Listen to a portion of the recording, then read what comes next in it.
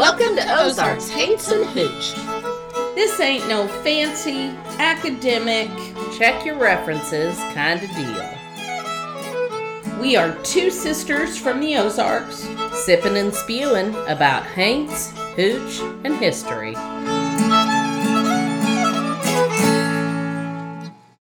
Hi, everybody. This is Dina, and you're listening to Ozarks Haints and Hooch. Whee! Dawn's over there. Hi. Yeah, and when I say over there, that's because we're not together this time. It's sad. It is sad. She's in South Carolina, and it's cold, which doesn't seem right. Mm-hmm. And I'm in Forsyth, Missouri, and it's cold, but, it's January. But tomorrow it's going to be 50 because I'm in Missouri. Tomorrow here in South Carolina, it's going to be like 45. So the world is crazy. It is crazy. Okay, I'm going to tell you about our social media because, it's our time to do that. We've got Facebook and Instagram. We also may have Twitter in the future. Look for that. We've got a new social media person. I think we talked about her. Yeah, Riley McCormick, who's Deirdre's daughter and our niece, is doing our social media for us, which is great because she's young and we're old, and and that's what she's going to school for God's sake. So we're giving her real life experience. You're welcome. That's $1,500. That'll be what's tuition now? That'll be $57,000. Yeah. So we also want to say sorry about any cats, dogs, no mowing today because there really is ice and snow out on the ground. But like I said, we're in two different states. I've got iffy Wi-Fi and all that good stuff. And I still have this new mic, and it's the first time I've used it on my own, and I feel really loud because it's a really good mic, and I don't know what to do with that. So there's that. We release on the 1st and the 15th of each month. Give us all the stars. We're on all the different formats. You can listen to us on Podbean. You can listen to us Apple Music. I mean, pretty much if there's one out there, we're on it. And like I said, the 1st and the 15th. Can I tell you that Facebook has a podcast platform now. And so I think when you get our link, if it's got a little triangle in it, that means you can listen to our podcast on Facebook. Oh, I didn't know that. That's awesome. I know, that's new. All right. Dawn's going to tell us a little bit about our Patreon. So go right ahead and do that. I will. Can we say we have our first hoochie? Sure. Yay, we have our first hoochie, you guys. Woohoo! Yay, Gina. Yay, Gina. So Gina is our very first hoochie, which is what you could be if you decide to become one of our patrons. And I just wanted to say, you may not know this, but doing a podcast actually costs money. And some of the money a big chunk of the money goes to renting server space so that you guys can go back and listen to earlier episodes. I mean, those have to be out there on something somewhere, right? So we have to rent that. It costs to have a website. There are just other little incidental, mainly digital things that it costs money to do. And so we're just hoping to break even. So if you feel like you like our show, throw a couple dollars at us once a month, and we would really appreciate it. Yes, we would. Yeah, we would.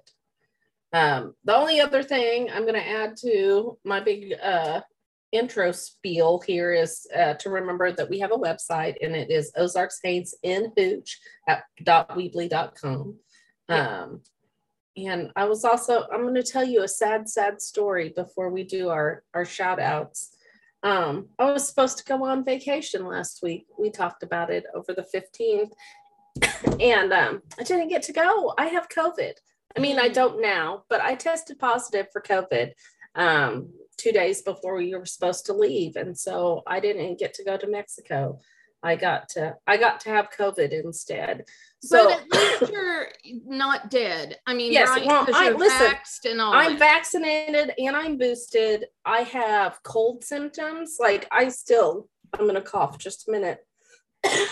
So sorry, I didn't do that on purpose. I still have some lingering cold symptoms,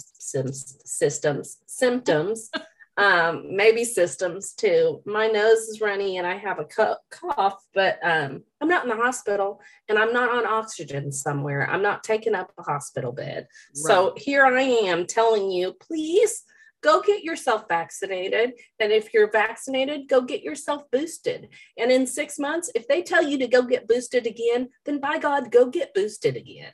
And in the midst of all of that, if you go out amongst the world, wear a freaking mask. Yeah, so wear you're a not freaking mask. Spreading it everywhere. Yeah, I'm so tired of this. I know. I have been wearing a mask everywhere, and the looks I get, I'm just like, I want to take it off and go, I just got tested positive for COVID. Would you like me to breathe on you? Let me lick you. Yeah.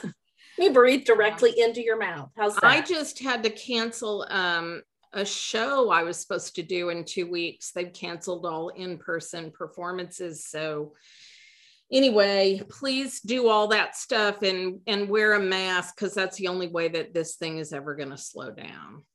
That's right. And there's our soapbox. Plus, I freaking didn't get to go to Mexico, and I'm really super mad. I am drinking out of my Mexico cup that Teresa bought me the last time that she was in Cancun. Wow. And that's another thing, is it was a big birthday celebration for her, and I didn't get to go. So, there's I started, instead of going on a vacation, I got COVID and I started the keto diet. So that's so much fun. Okay. Yeah. I had to do something to keep my mind off the fact that I wasn't where I wanted to be. So there you go. All right. So we do have, there's my big sob story. Everybody feels sorry for me. All right. I've got some shout outs, or we've got some shout outs. I'm going to let Dawn go ahead and do her first one. Okay. Well, so I'll just say, maybe you were supposed to say this, but I'm going to say, you say Dina and I have not been good. Well, none of us have been good about, we see your comments, we put them on the website, but we hadn't really done any shouting out. So some of these comments are kind of old, but we want to talk about them because they're great. So the first one is Perry Fogelman. Thank you for your Hoffman Mansion suggestion. We're going to look into that. And we'd also like to tell Tara Wolf, thank you. She sent us an Alf Bolin article. That was very interesting. Thank you for doing that. Yep. And thank you, Sean Patrick Fay. If you guys go on the Weebly website, he cited an Ozark howler and took a picture of it. And so I put it up on the extras page on this episode. You'll find it entertaining. And let's see, Janet Collins, who is my buddy from Shepherd of the Hills, and she told us a story after this last Hatchet Man Bridge, the last story that we did. She commented that a few years ago, actually, she said many years ago, on a rainy night, my sister's car slipped on the old wooden bridge and landed upside down. Won't ever forget that night. The wreck wasn't nearly as scary as the thought of where we wrecked at. Yeah, so, I bet it. Yeah, scary. Yeah, scary. But Janet's my buddy. Thanks for listening. So my buddy Mike Hudson saw your picture of the drinks with the axe. This is for Hatchet Man Bridge, and he said Lizzie Borden on the rocks. Oh, Mike, very funny. Yeah.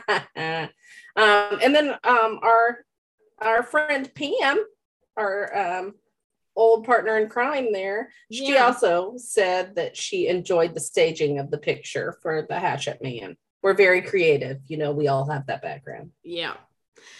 John Gibson said when he was talking, we were talking about the weathered axe, the drink that had bourbon in it. He said, I'm eager to try this, but it seems too fancy for me. I think I'll replace the Lillet lemon juice, ginger syrup, and ice with more bourbon. I told him he was a man after my own heart. No. Yes. All right. Bob Morrill said that he just subscribed this week. He is enjoying the podcast. He listened to the Momo episode, and it made me think of a story I was told by my granny, which this is first person, not my granny, his granny. She had told of a zoo Marlin Perkins tried to start in the Marvel Cave in the mid-60s. Story is a monkey got loose and was heard howling and occasionally seen looking in windows at night down Indian Point. Just thought I would share. You know what? I think I've heard that story before too. Well, and if you look at the date on that, that was, sorry, Bob, that was a really long time ago. I think we answered you, but we never shared it with people. And then lastly, we just, so many people reached out to us on Instagram and Facebook to send us their thoughts and love and condolences about Deidre. So we really, really thank you for that. And we're going to try to be better about this, honestly. And if you become a hoochie like Gina, then you're going to get a big old shout out. So thank you, Gina, once again for being our inaugural hoochie, and you're going to get your presents in the mail. Yep, we appreciate it. Thank you. Yeah. So I guess we're going to go to the drinky drink. Yeah. Hey, can I say this? Sure, you say it. So we all know that we record a few days before the podcast uploads, but I've been doing dry January. And so for you people, I broke the whole shebang. I bet that really killed you too. It did. It's actually pretty good. It's not even bourbon. So just saying. Well, it could be bourbon, though. It's I use gin. Okay, go ahead. Tell them what it is. Sorry. All right. It is called the bootleg cocktail. And so it is, you have to make a bootleg mix. And that is 1/2 cup fresh lemon juice, 1/4 cup. And this is to make 4 drinks. So honestly, I did not do this much. I just made enough for my little drink. 1/4 cup fresh lime juice and 1/4 cup agave nectar or cane sugar or honey, and 2 packed tablespoons fresh mint leaves. So you add 2 ounces of bootleg mix. You can have gin, vodka, or bourbon as your alcohol, which I used vodka, and 2 ounces of club soda. Put ice in a cup or glass, probably be nicer than a cup, and add the bootleg mix. Then you're supposed to, okay, this is fancy and I didn't do it this way, but I'll tell you the right way to do it. To make the bootleg mix, you juice the lemons and limes into a cup, add the sweetener, pour the juice and sweetener into a blender, and add the fresh mint leaves. Blend thoroughly until the mint is broken into teeny tiny bits. To make the drinks, you fill the cocktail glass with ice. For each drink, you pour 2 ounces of your bootleg mix, 2 ounces of your liquor, and top with 2 ounces of club soda. Serve with straw, which doubles as a stirring device. So I'm ketoing. I can't have anything sweet. I can have lemon and limes, though I'm probably not supposed to, but I went ahead and had it. I think I can have limes. I'm not so sure about lemons. But anyway, I did do the fresh lemon and lime juice, but I used a lemon and lime sparkling ice as my club soda / bootleg mix because it was the only way I could have my drink. So I'm just trying. So if you're ketoing and still want to do this, instead mix the lemon and lime juice with 2 ounces of lemon lime sparkling ice, and then add your vodka to that. I will just say it's good. I used Mother Earth gin, which is a botanical gin, so it tastes really floral kind of anyway. But I would have liked for it to be sweeter, actually. I know. Can you believe it? I can't believe it. I know. Well, maybe I know it is really sour. Maybe my husband. I've been dry all January. Well, I don't know, but I made a 1/2 drink because I'm not ketoing, but I've still got a few days of January left, and I'm trying to be good. So yeah. My husband tried it and made faces because it is super sour. I think more sweet would help. Yeah.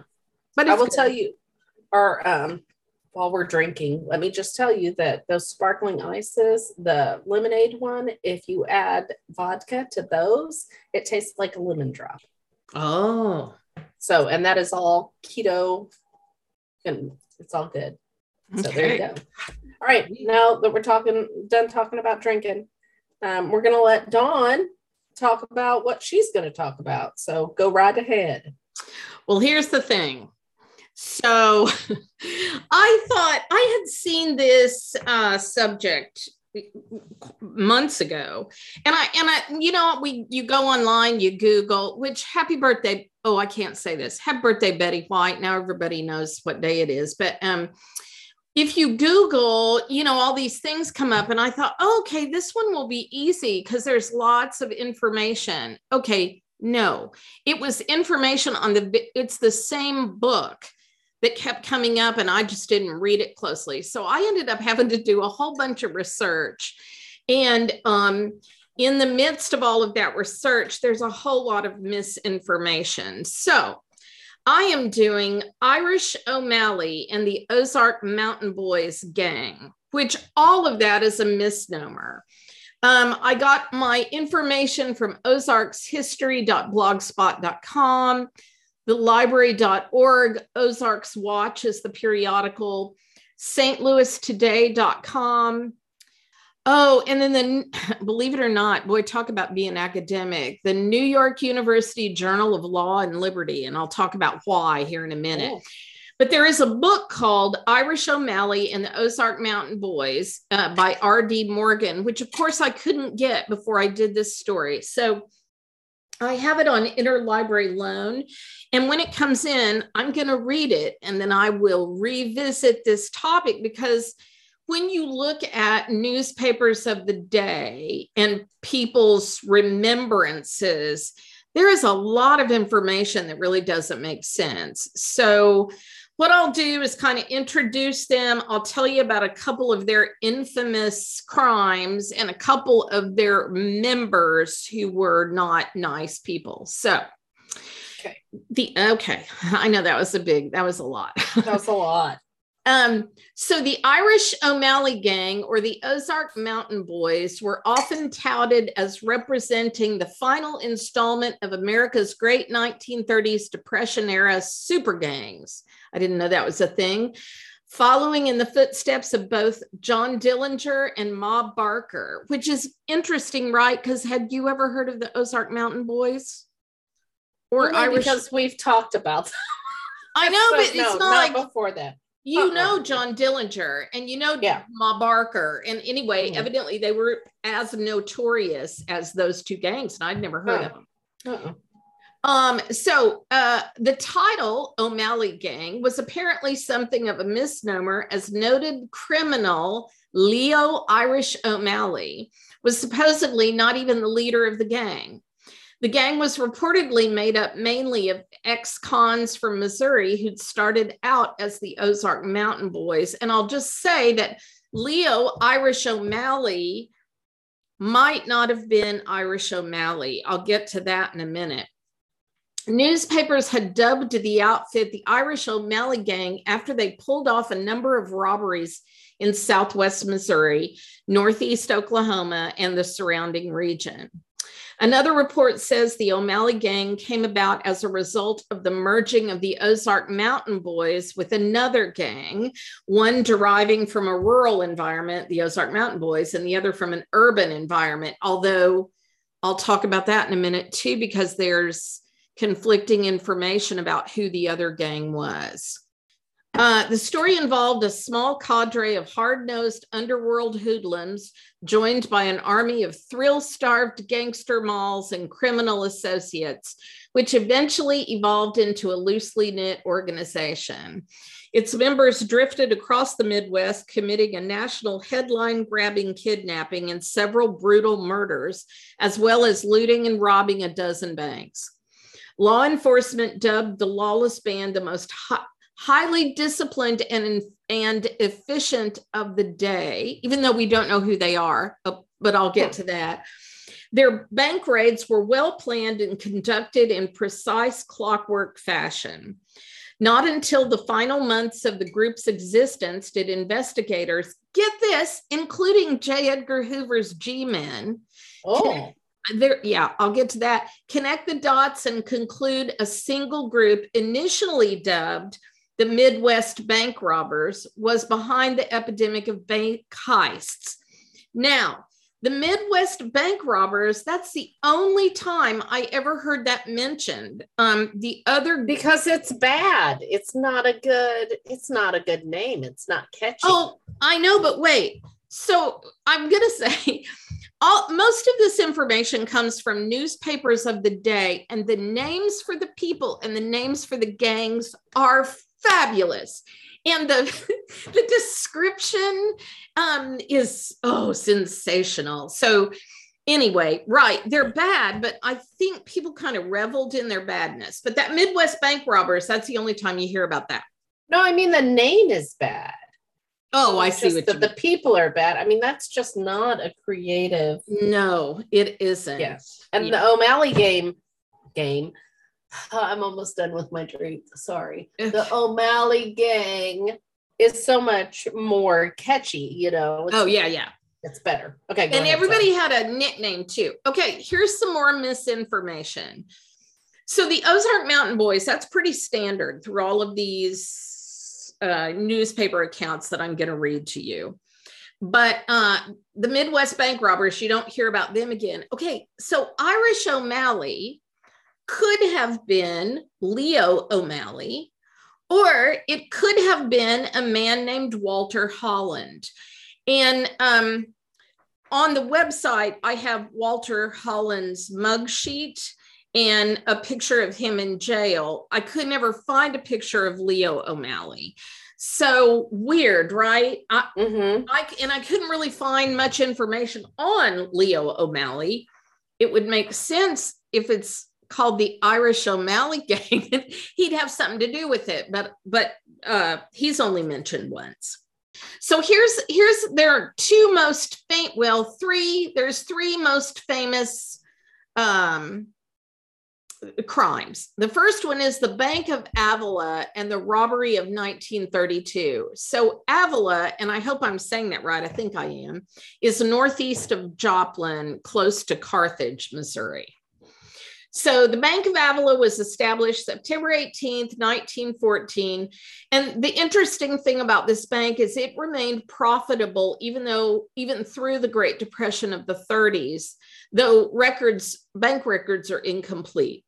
This in itself is remarkable, as almost half of the banks in America had either closed or merged in the 30s because of the Depression. But the productive farms surrounding the town established Avila as a valuable agricultural and livestock raising community, which it's still you do see a lot of livestock over in that area actually still. So the Bank of Avila was the target of a successful armed robbery on May 18th, 1932 by members of the notorious Irish O'Malley gang, which also resulted in the kidnapping of the cashier. All right, let's see. If it is not known if the undisclosed amount was ever recovered, and records don't show if or how bank customers were reimbursed because deposits weren't insured at the time. So about 2:00 in the afternoon of May 18th, the Bank of Avila was held up by two bandits who entered the bank with revolvers drawn. Neither man wore a mask, although one wore sunglasses, which is weird because it's 1932. And the other had his face painted with some sort of brown substance to disguise his appearance. Huh. Ew, I'm not even going to think about what that brown substance was, right? I know. In a report published in a Joplin newspaper later that same afternoon, the pair were described as young men. But the next day, a different Joplin newspaper said they were middle-aged. The holdup men forced cashier Ivy Russell and bookkeeper Evelyn Shelton to lie down behind the teller's cage, and they ordered Mrs. C.R. Stimmons, who was the sister of the bank president and a customer at the time, to take a seat in a chair at the front of the bank. Another customer, Harry Hightower, entered during the robbery, and he, like the bank officials, was made to lie on the floor. The robbers then forced the bank manager to get up and retrieve the bank's cash from the safe. The take amounted to about $2,000. This is one newspaper account. The other newspaper account said they didn't really know how much they got. Threatening Russell, the bandits ordered him outside to their car and took him along as a hostage during the getaway. Russell is the bank manager.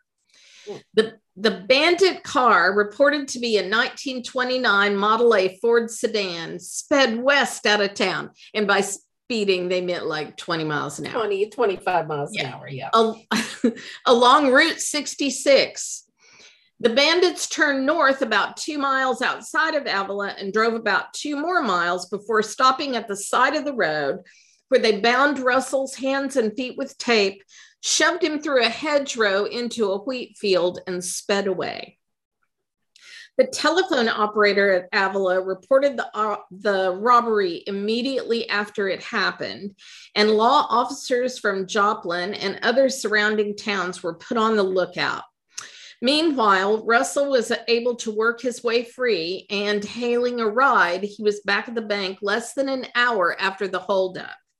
He reported that he saw the bandits head west on a back road after they shoved him through the hedgerow, but no further trace of the outlaws was reported.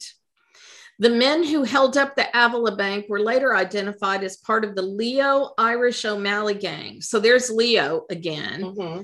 Although 2 men hardly constitute a gang, this is a newspaper, and I'm not sure whether it's even definitely known that O'Malley himself was one of the 2 men. After the Avila robbery, the O'Malley gang committed a number of other crimes in the 4-state region over the next few years, including robbing a bank at Neosho, Missouri in early March of 1935.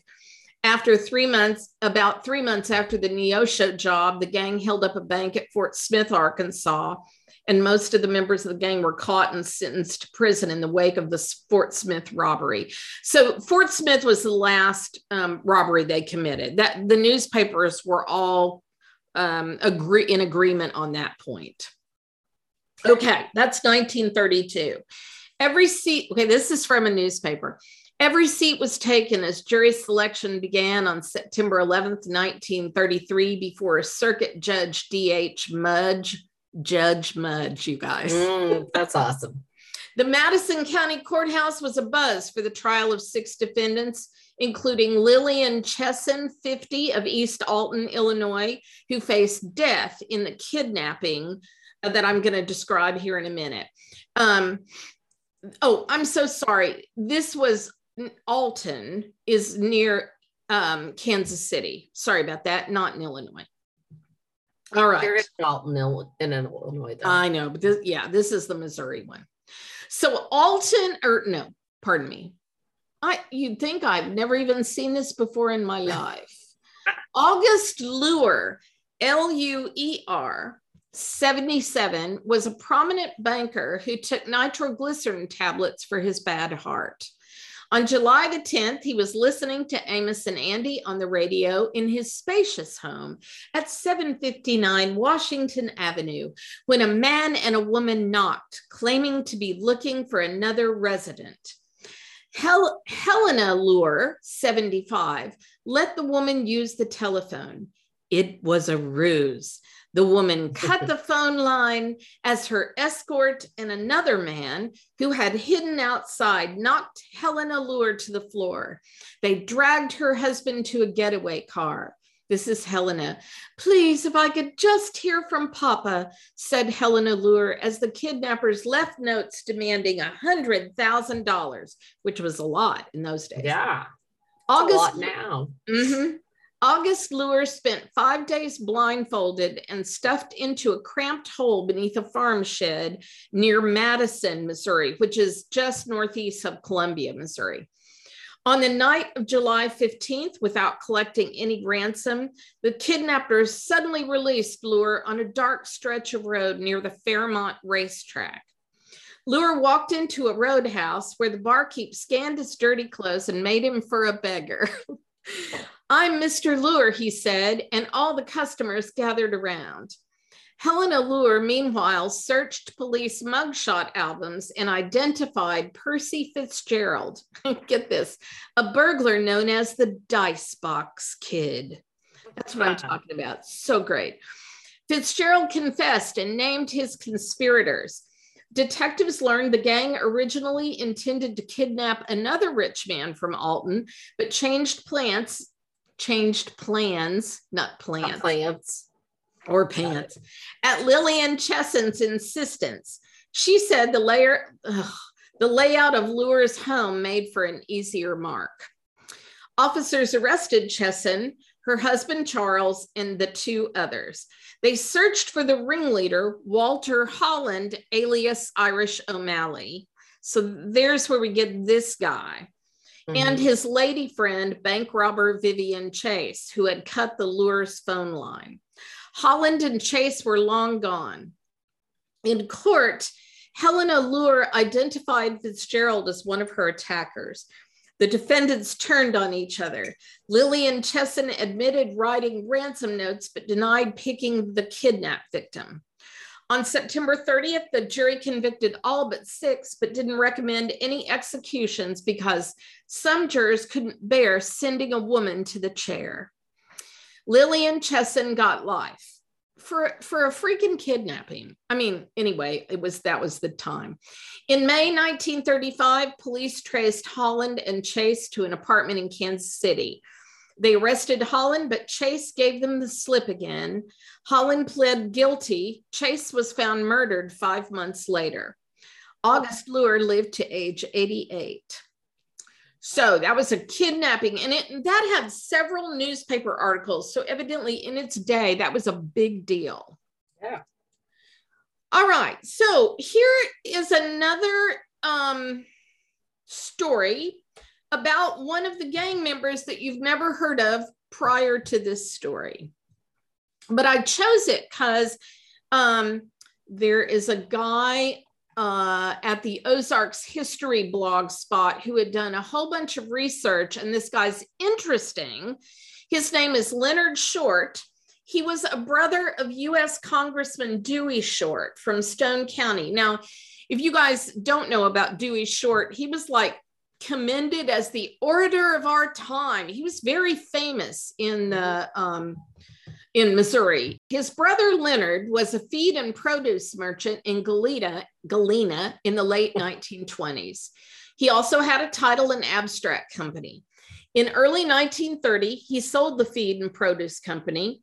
While still running the abstract company, he started promoting boxers on the side.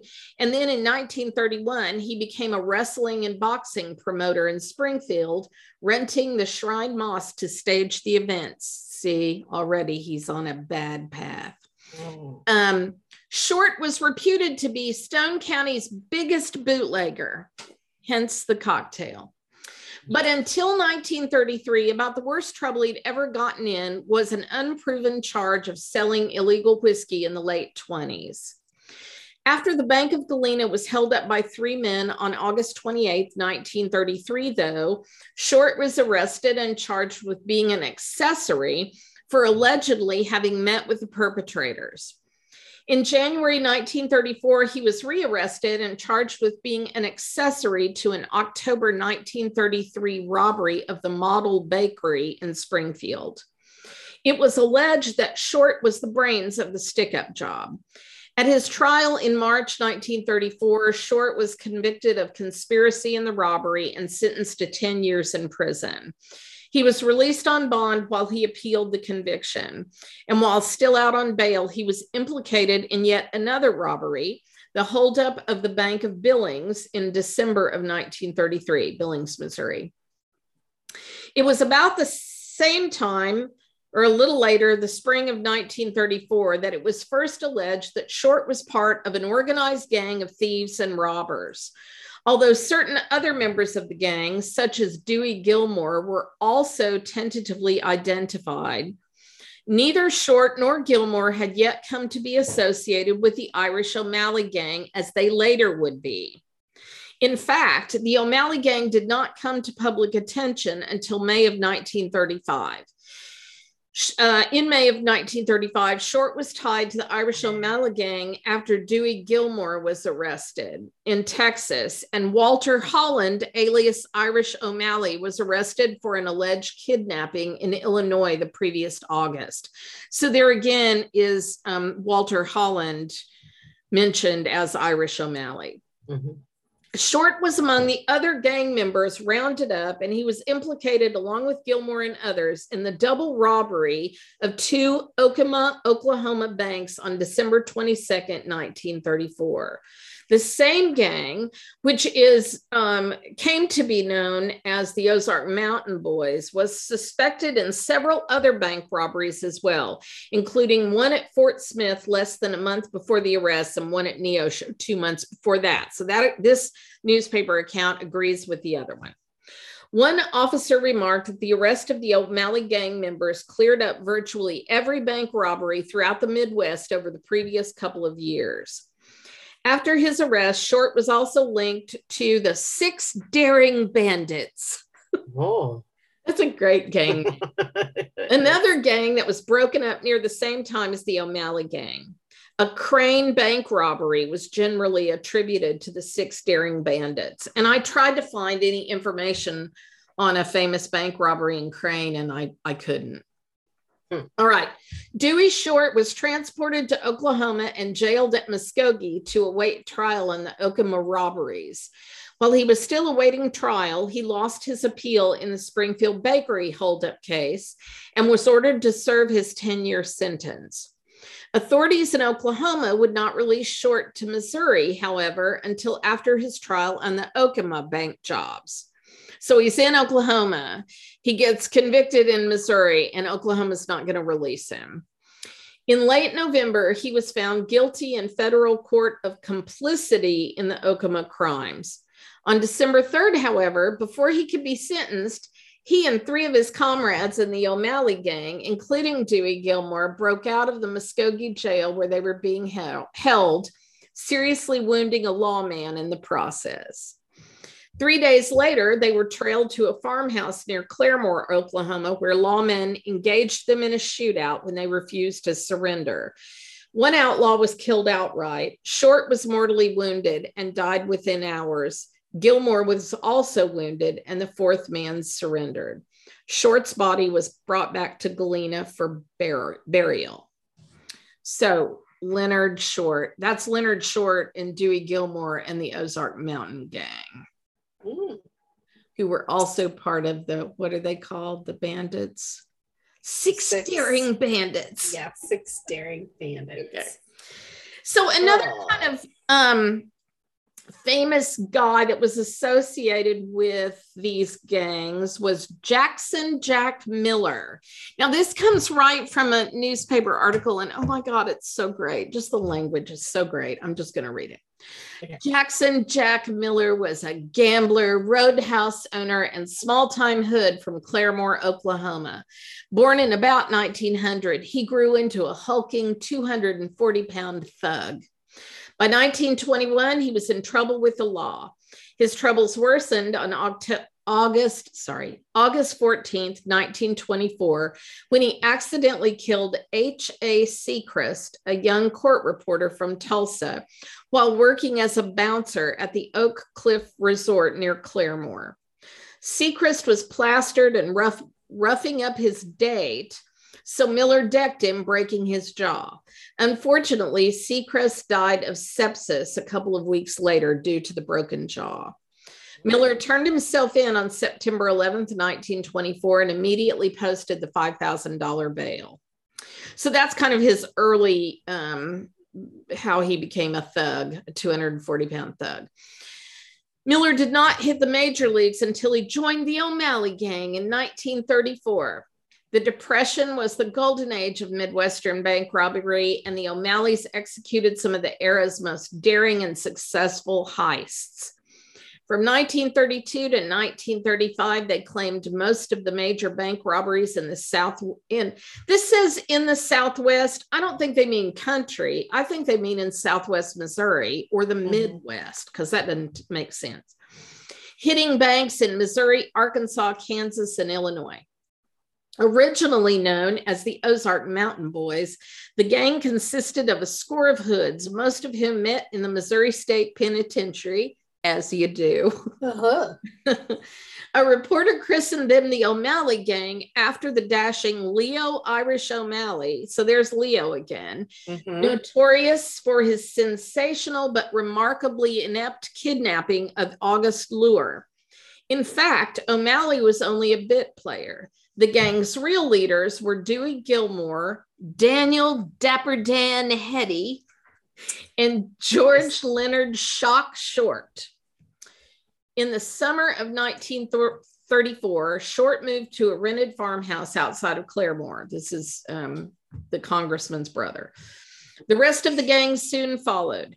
Hetty recruited Miller as a follow-up man, lookout, and a wheelman or a getaway driver. Then the O'Malleys got to work. So Jack Miller is most famous, and the reason why I found him in the NYU Law and Liberty Journal for sparking a landmark gun law case because he used a sawed-off shotgun whenever he robbed, which was illegal at the time. And so I'll talk about that here in a minute as I talk about arrests. So this also comes from the Calixido, Calixido, Calixido Chronicle, which is a town near Rolla that I've never heard of. Wow, that's a big name. I know. You know, it's interesting. I mean, let me pause for a moment to comment. You know, Galena used to be a big old place. I mean, and so these towns, you know, whether they were railroad towns or river towns or whatever, who at one time were really bustling, as big as like Kansas City, or as important, I would say, maybe not as big, you know, and now Galena is like, you know, a wide spot in the road. So who knows? Like really, it's a post office, a gas station, and a school. And a house from Sears and Roebuck. Did Grandpa ever point that out to you? Oh, no. Okay, so every time we go through Galena, he'd point out this white house that sits on the hill, and he'd say, those people ordered that house from Sears and Roebuck, because I guess you could do that. Wow. Galena people, you know what I'm talking about. So August 27th, Kansas City, Missouri. Federal agents working quietly and without publicity have exterminated two of the Middle West's most infamous gangs whose depredations ran into the millions. The two gangs obliterated were the Walter Holland Irish O'Malley gang and an Ozark mob known as the Six Daring Bandits Incorporated. I love the fact that incorporated. They're incorporated. Yeah. And what happened to the Ozark Mountain Boys? Like, this is the first time that you see, well, I mean, they kind of hint at it in the Leonard Short segment, but that those were the same gangs. Anyway, the O'Malley gang had 8 members and the Ozark mob 6, with an overlapping of the members of one gang into the other. In addition to these 14 gangsters, 5 others, some of whom associated at one time or another with those two gangs, were placed behind bars. The search extended to Texas after working more than a year on the O'Malley gang. Federal agents started. There's lots of spelling errors, grammatical errors in this. Federal agents started cracking the gang May 1st. On May 24th, Dewey Gilmore was arrested in Dallas, Texas, the first of the gang nabbed by J. Edgar Hoover's sleuths. 4 days later, Floyd Henderson was arrested in Joplin, Missouri. On May 30th, Russell Cooper was nabbed in Fort Smith, Arkansas. The following day in Kansas City, the big catch was made when O'Malley and his chief lieutenant, D.T. Hetty, were taken in a surprise raid conducted by E.E. Conroy, the federal agent in charge of Kansas City's division, and Sheriff Thomas B. Bash of Jackson County. The only member of the gang captured by accident was Otto Jackson, who went on a drunken spree in Kansas City August 1st and was apprehended by 2 policemen unaware of the importance of their quarry. Nice. Yeah, poor guy. The climax to the cleanup of the O'Malley gang came several days later when Virgil Red Melton and Fred Reese, 2 of O'Malley's right-hand assistants, were captured in the wooded Ozark area near Harrison, Arkansas. O'Malley, rather than face a multitude of bank robbery charges, pled guilty to the kidnapping of August Lure and was sentenced to life in prison. The leader of the Six Daring Bandits Incorporated, also closely associated with the O'Malley gang, was Leonard Short, captured in Galena. So on May 3rd, 1935, this is the Fort Smith bank robbery. The O'Malley gang hit the City National Bank of Fort Smith, Arkansas, stealing about $22,000. It was their last big job. The police arrested Cooper as a likely suspect and struck gold. Cooper ratted out Gilmore, who was already on the lam. The police caught up with Gilmore on May 22nd outside Lancaster, Texas. Gilmore sang to, fingering the rest of the gang. That sounds dirty. The police pinched O'Malley and Hetty in Kansas City, where they'd rented a swanky pad from James Maroon. I love all that. Swanky and Maroon. O'Malley immediately confessed to the Lure kidnapping and was extradited to Illinois. But the FBI took Hetty to Muskogee, Oklahoma to face federal charges on an Okemos bank job. A couple of weeks later, the police nabbed Short in Galena, and on August 8th, they caught up with Melton and Reese at a fishing camp in Taney County, Missouri. So not in Harrison, but it's pretty so close that who knows. Mm-hmm. Yeah. The FBI took all three to Muskogee for trial. In the meantime, federal prosecutors indicted the O'Malleys in the Eastern District of Oklahoma. The Oklahoma trial came first. Federal prosecutors charged Gilmore, Cooper, O'Malley, and Short with robbing the Okemos National Bank, and Hetty, Melton, and Reese with robbing the National Bank of Okemos. Okemos National Bank and the National Bank of Okemos. So it makes you wonder if they're the same thing. All seven pleaded not guilty, and the trial was set for October 16th. But on October 2nd, the United States re-indicted the lot of them, adding Jack Miller to both counts, and postponed the trial to November 25th. So Miller, besides carrying a sawed-off shotgun, was a squealer. So Miller soon flipped, confessing his role in the Okemos job and turning state's evidence. Miller was the government's ace in the hole. To preserve the surprise, federal prosecutors sequestered him in the county jail until trial. As soon as the trial began, Miller's lawyer, H. Tom Knight, announced, "Jack Miller, my client, will testify only on condition that he be granted complete immunity." Judge Robert L. Williams agreed on the condition Miller gives a complete and truthful account of the crime. He did, and then some. Miller, placed on the witness stand, identified the defendants as co-conspirators and testified Dan Hetty, charged with participation in the robbery of First National Bank, approached him regarding robbery of some banks. He testified the plan robbing the Okemos banks was agreed upon, and he was employed as a follow-up man. He said he received $2,100 as his share of the loot. Miller's erstwhile companions branded him a squealer. Cooper even requesting to leave the courtroom while Miller testified. The trial was almost over as soon as it started. Oh no, I've lost my place. Here, there it is. On November 27th, the jury convicted the seven defendants on all counts. Williams acquitted Miller as promised, but added an admonishment. "You had a narrow escape this time, and you won't be so lucky again. Get into something honest and quit this gambling business." Miller immediately returned to Claremore. Williams set a sentencing date of December 9th, but on December 3rd, Hetty's wife, Pretty Betty, slipped him a pistol during a visit.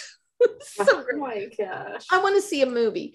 Hetty used the pistol to break out of prison, escaping with Gilmore, Short, and Cooper, among others. During the jailbreak, Hetty shot Muskogee Chief of Detectives Ben Bolton, who died a couple days later. That's too bad. A huge posse of Oklahoma police and federal agents, aided by bloodhounds and observers in airplanes, tracked the fugitives to Pushmataha County in the Kiamachi Mountains near Clayton, Oklahoma. Wow, that's lots of big words too. I know. I'm so glad I'm not really drinking a lot, because on December 5th, the posse caught Cooper while he was walking down a country road 12 miles north of Clayton. And the next day, they found Hetty and Gilmore in a farmhouse near Weathers, Oklahoma. When Hetty and Gilmore refused to surrender, the police opened fire, killing Hetty. Gilmore quickly gave up and led the police to Short, about 1.5 miles away. Short was already dying, having been critically burned in an accidental fire the night before, and he drowned when a boat used to evacuate him accidentally capsized. Well, that poor guy. I mean, even though he's karma, that was karma. A murderer, I know. But I love, he's already dying, having been critically burned accidentally, and then he drowns because the boat accidentally capsizes. On December 9th, Williams sentenced Gilmore, Cooper, O'Malley, Melton, and Reese to 25 years. Miller was terrified of the fugitive O'Malley, so the FBI hid him in a county jail during the manhunt. They needed their snitch alive for the Arkansas trial. On January 10th, 1936, federal prosecutors, charged all of those people with robbing the McElroy Bank and Trust Company of Fayetteville and the City National Bank of Fort Smith. They all 4 pleaded not guilty, but Gilmore flipped when Miller implicated him in the Fayetteville job, and the others quickly folded. I mean, what wusses, right? On January 14th, Judge Hiram Hartzell Reagan sentenced all of them to 25 years. Gilmore, Cooper, and Jackson, and Smith to 56. Short was very popular in Galena. Over 1,000 people attended his funeral, and his death was controversial, right? Because he's the one that had burned and drowned. It's like they couldn't kill him. The police denied shooting him, but a Galena undertaker insisted he found several buckshot wounds in the corpse. And on February 14th, Gilmore and Cooper got another 99 years for murdering Bolton. That was the end of the O'Malleys. Melton, Cooper, Gilmore, and Reese started in Leavenworth and ended up in Alcatraz. O'Malley did his time in Illinois, but soon went mad and died in 1944. Okay. And Miller returned to his penny ante ways. In 1937, the United States Fidelity and Guarantee Company sued him for the proceeds of the Okemah job to little effect. Eventually, this is Miller, he fell in with Frank Layton, another small-time Claremore hood. On April 18, 1938, the Arkansas and Oklahoma State Police stopped Miller and Layton outside of Siloam Springs en route from Claremore. They had an unregistered short-barreled shotgun in the car and apparently were making preparation for armed robbery. So the police arrested them and charged them with violating the 1934 National Firearms Act because of Miller's sawed-off shotgun. This in turn became part of a famous landmark Second Amendment case known as the Miller case, or the United States versus Miller. Jack Miller himself was murdered 1 month prior to the Supreme Court's decision. Jack's bullet-riddled body turned up on the bank of Spencer Creek in Rogers County, Oklahoma. After a lengthy spree of bank holdups, store robberies, and murders throughout the Midwest, all the O'Malley gang were eventually captured.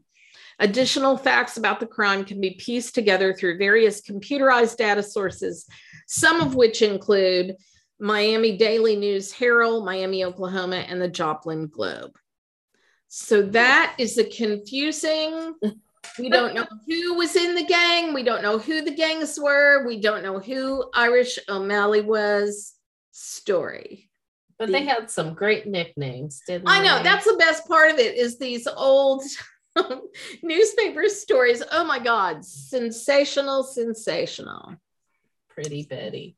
I thought that whole sawed-off shotgun thing, evidently that Miller case was brought up like recently in some sort of, in Kyle Rittenhouse, Oh, And this piece that I read talked about how this was a landmark case, and they mentioned Kyle Rittenhouse. So it's interesting how something so long ago could still be relevant, you know.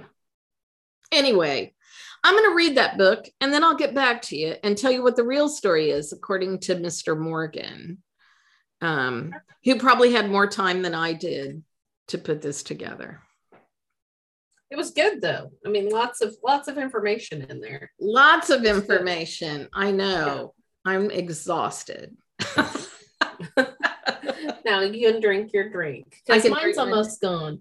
Well, mine's all the ice is melted now, and so I'm sure it's really be watered down. Yeah. I used the last of my shampoo bottle for the cruise because I had filled my shampoo and conditioner bottles.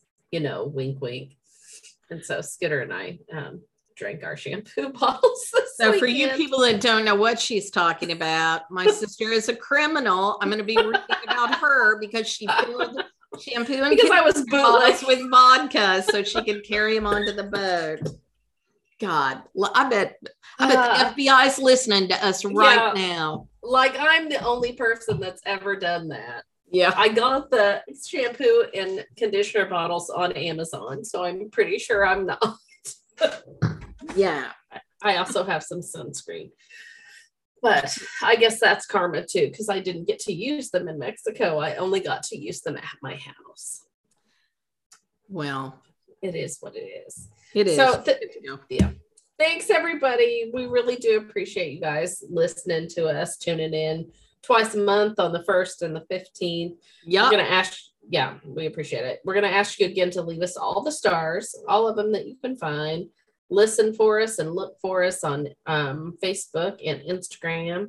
Hey, can I throw something in that I forgot to say at the beginning? I'm sorry. Sure. So I lurk on Reddit a lot. I like it. And just so you people that read Reddit, there is a subreddit called Our Ozarks. And if you want to talk to me, I hang out on there a lot and have talked to people who have listened to our podcast. So thank you, Redditors. Awesome. Yeah. So our website is also, once again, ozarkshanksandhooch.weebly.com. We'll have our extras up on there. If you want to look at pictures and stuff like that. Mm-hmm. And that's it. So goodbye. We appreciate it. Wait. Thank you, what? Gina Hoochie, our inaugural. Yes, again. One more time. Very excited. Visit our Patreon. You. That's right. And remember, if you liked it, tell all your friends. But if you didn't, keep your big mouth shut.